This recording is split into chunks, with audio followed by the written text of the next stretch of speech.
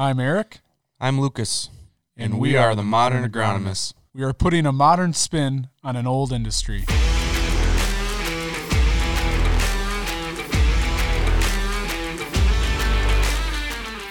Welcome back to another episode of the Modern Agronomist. Today we have Brad Jaeger from Country Visions Co-op. Brad is the grain division manager and the grain merchandiser out of Chilton. Welcome, Brad. Can you give us a little background of where you're from, how you came into this position, and tell us a little bit about yourself? Sure, and thanks, guys, for having me here today. Brad Jaeger, working out of the Chilton grain location. Grew up eastern Wisconsin here, working on my family's farm over in the Cleveland area, and obviously went to school, UW-Madison. Found my way back to the home area, working in the grain department here at Country Visions. What kind of farm were you on? Was it a dairy farm, cash grain, or? Yeah, so it was a dairy farm when my grandparents still had it, and once they retired, parents took over and custom dairy heifer raising and some cash cropping. So get into this a little bit. What are the markets kind of looking like at today's date? Yeah, we've had quite the wild last 3-4 months in the grain markets here.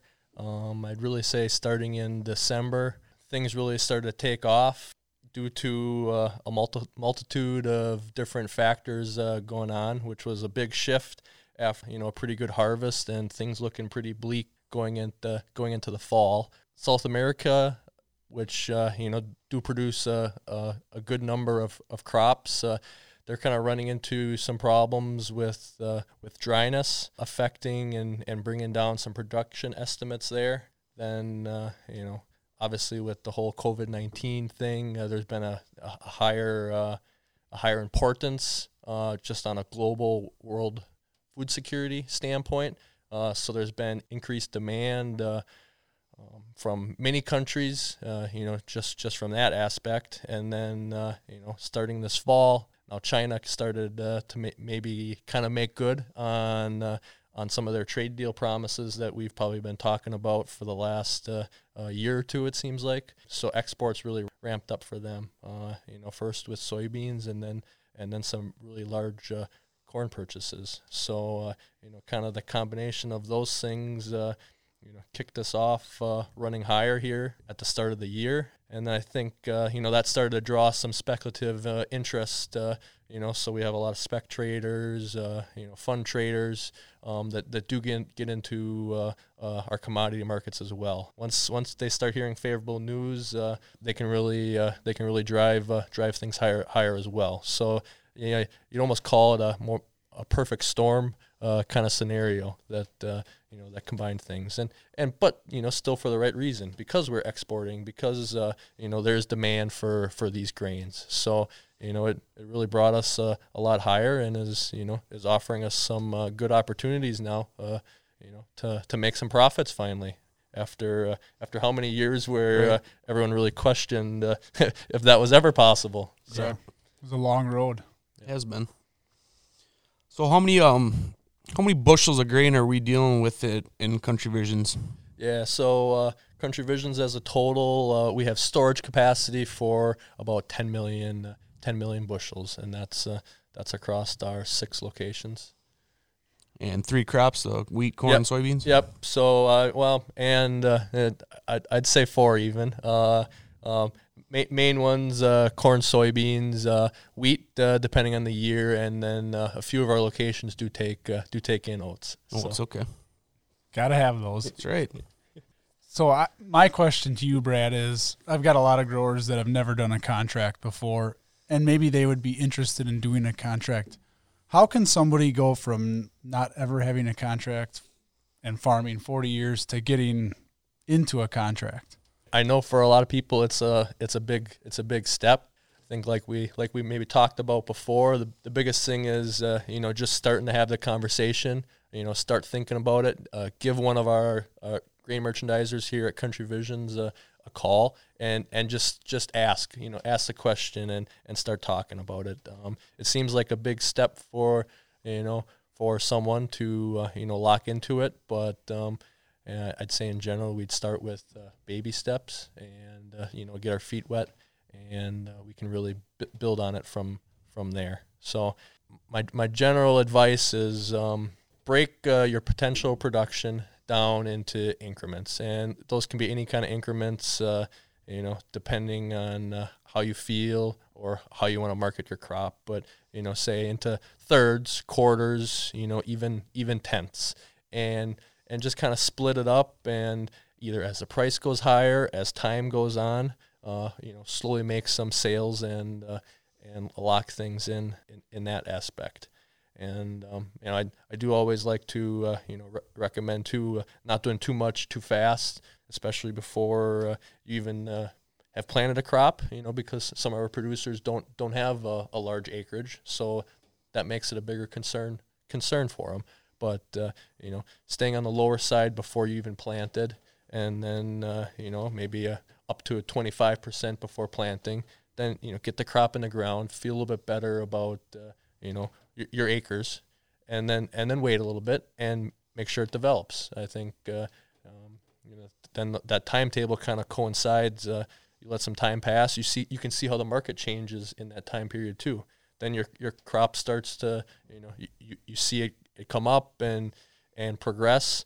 Then you can maybe dabble into a little more, maybe do another quarter, and then then it's the same thing. You want to see pollination, or see what kind of weather you have in the summer. Not that everything dries up, and and we might have some crop loss. So then you get to that summertime time frame, and then you can maybe do another quarter yet. If you keeping track, we're talking about potentially doing up to 75% of what your production might be for the year, and that's for good reason, because I know not all, but some producers will have crop insurance, and usually that's the coverage level of crop insurance would be that 75%. So if something terrible does happen, you do kind of have the crop insurance money that you can work with to tie up or take care of those contracts if you do have a complete crop loss.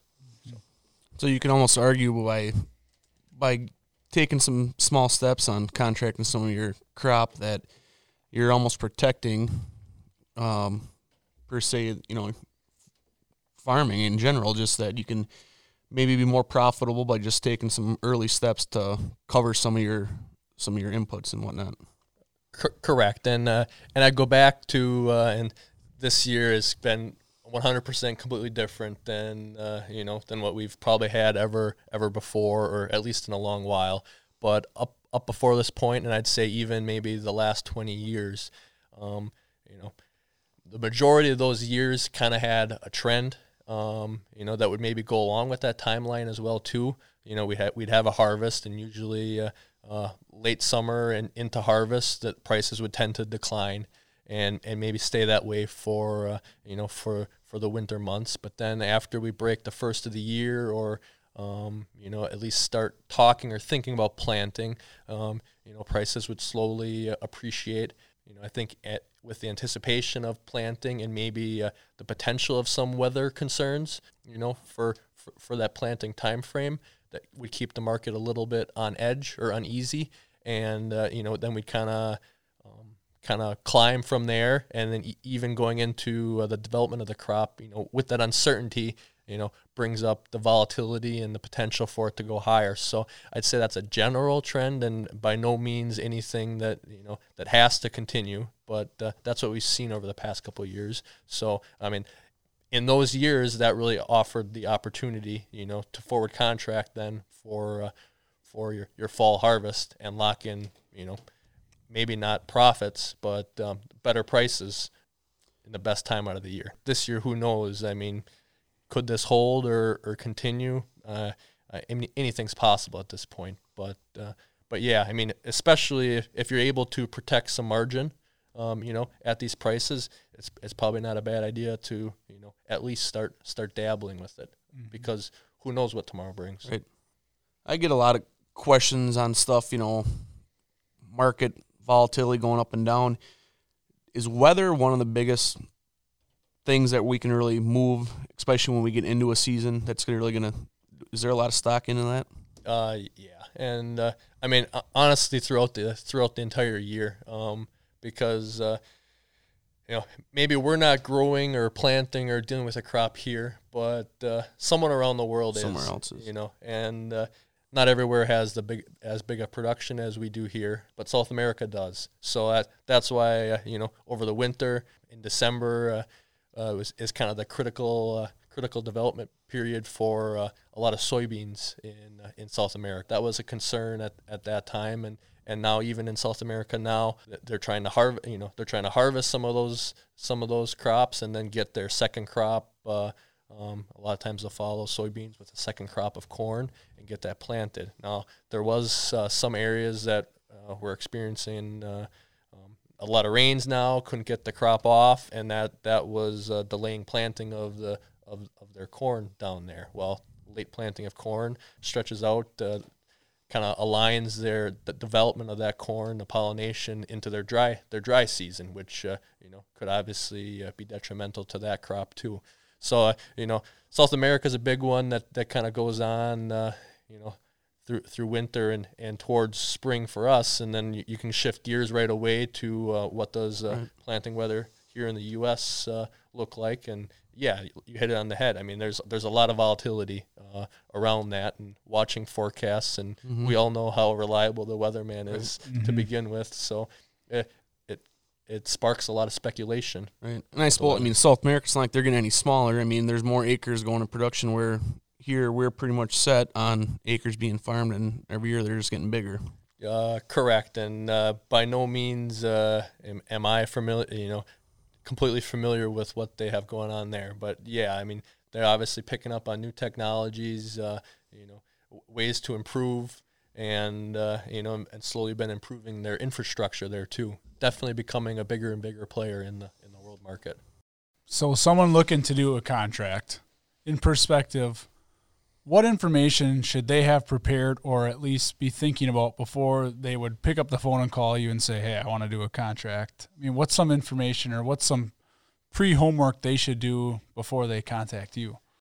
I'd say the biggest thing is either have an idea of what they intend to plant of that crop, and obviously you want to be pretty set on that plan if you're gonna start contracting. What they expect that crop to yield, using historical data or the potential of the land, and then have a general feeling of what kind of price they'd be happy with, or they can make a profit at. And I'd say those are the biggest things, and just a general idea what their feelings are going forward, or how they like to proceed.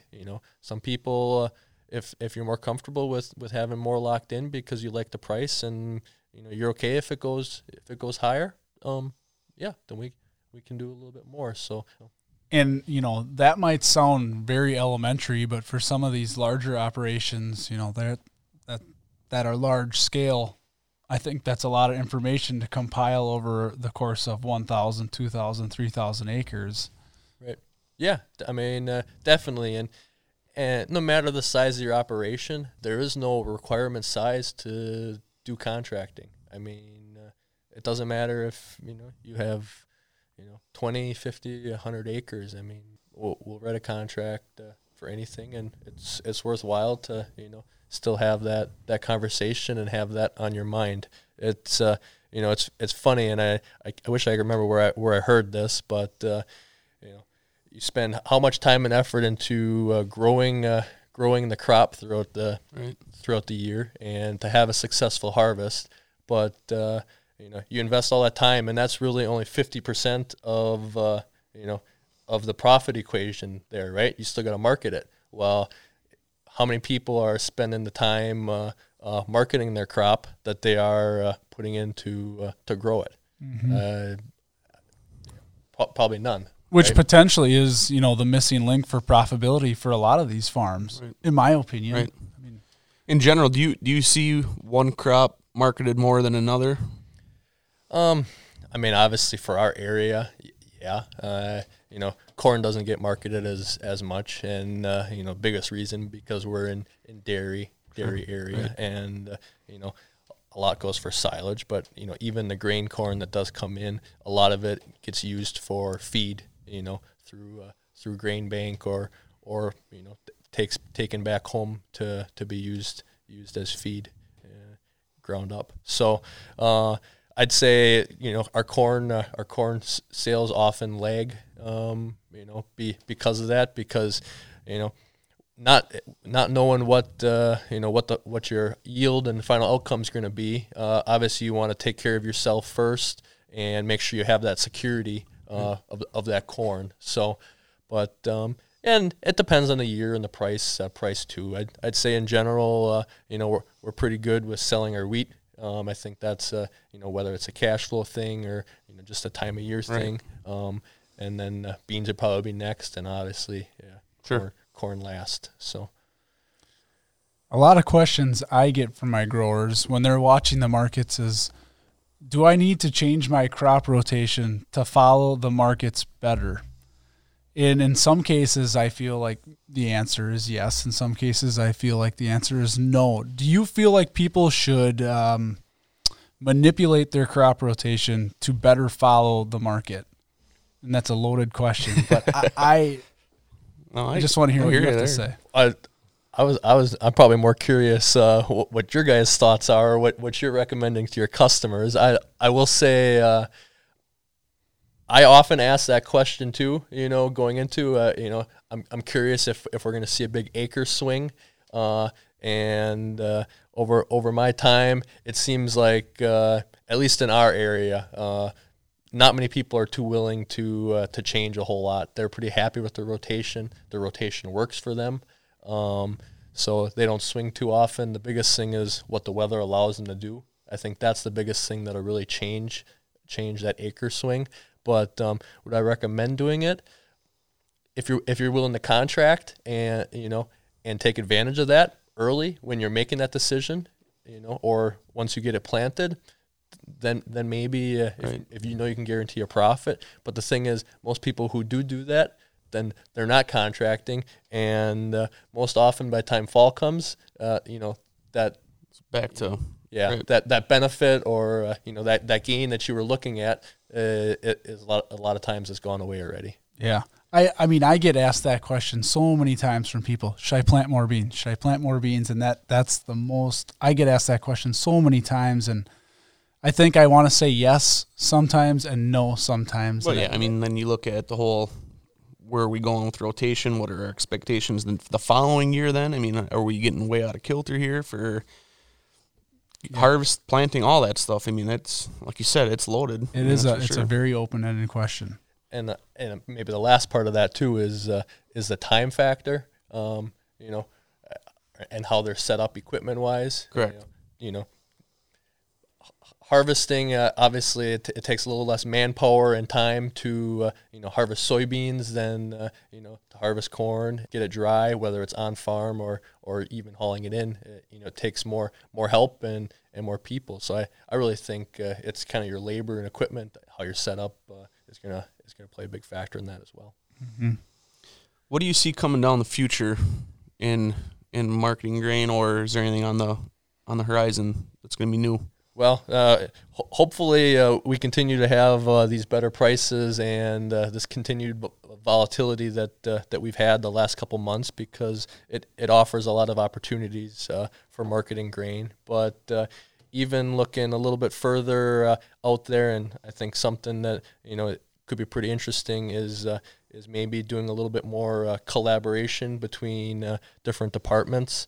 I know they're starting to kick off some fertilizer markets that would kind of reflect or imitate what's been happening in grain over the years, and I think that might offer some good opportunities to market and really purchase fertilizer and take advantage of some of those market swings as well. And on the collaboration part of that, it would offer us some the ability to maybe stop looking at the dollar signs in selling our grain and buying the fertilizer, and maybe looking more at the value between the two. So example would be selling my grain for $4, I can eliminate my risk by locking in my inputs for next year and by using my grain to do so. So I would say we're looking at an opportunity to maybe book a higher price for fall, but then also lock in or be thinking about fertilizer for next year. And often earlier in the years, you're going to offer the lowest price there. So kind of hitting the value of the combination of the two. So we might, instead of looking at what the price is, we're going to look at the best value. So if I can buy my fertilizer for 70 bushels of corn versus 120 bushels of corn, might be in spring when you actually need that fertilizer. That might be the swing.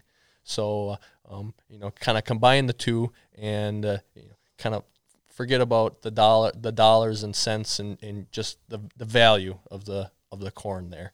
So I think that might be something that we have coming down the road. Stay tuned or maybe keep an eye and ear open. No, that's very interesting. I think it's kind of an exciting thing coming. Yeah, and I think the point there and that I can finally remember or put words to is taking advantage of the seasonalities of both those markets. And like I said, disclaimer again that this year's been completely different. But if you look back in years past, they kind of follow maybe a general trend. With the time of year, kind of like we talked about before in corn, and I think the same applies for fertilizer.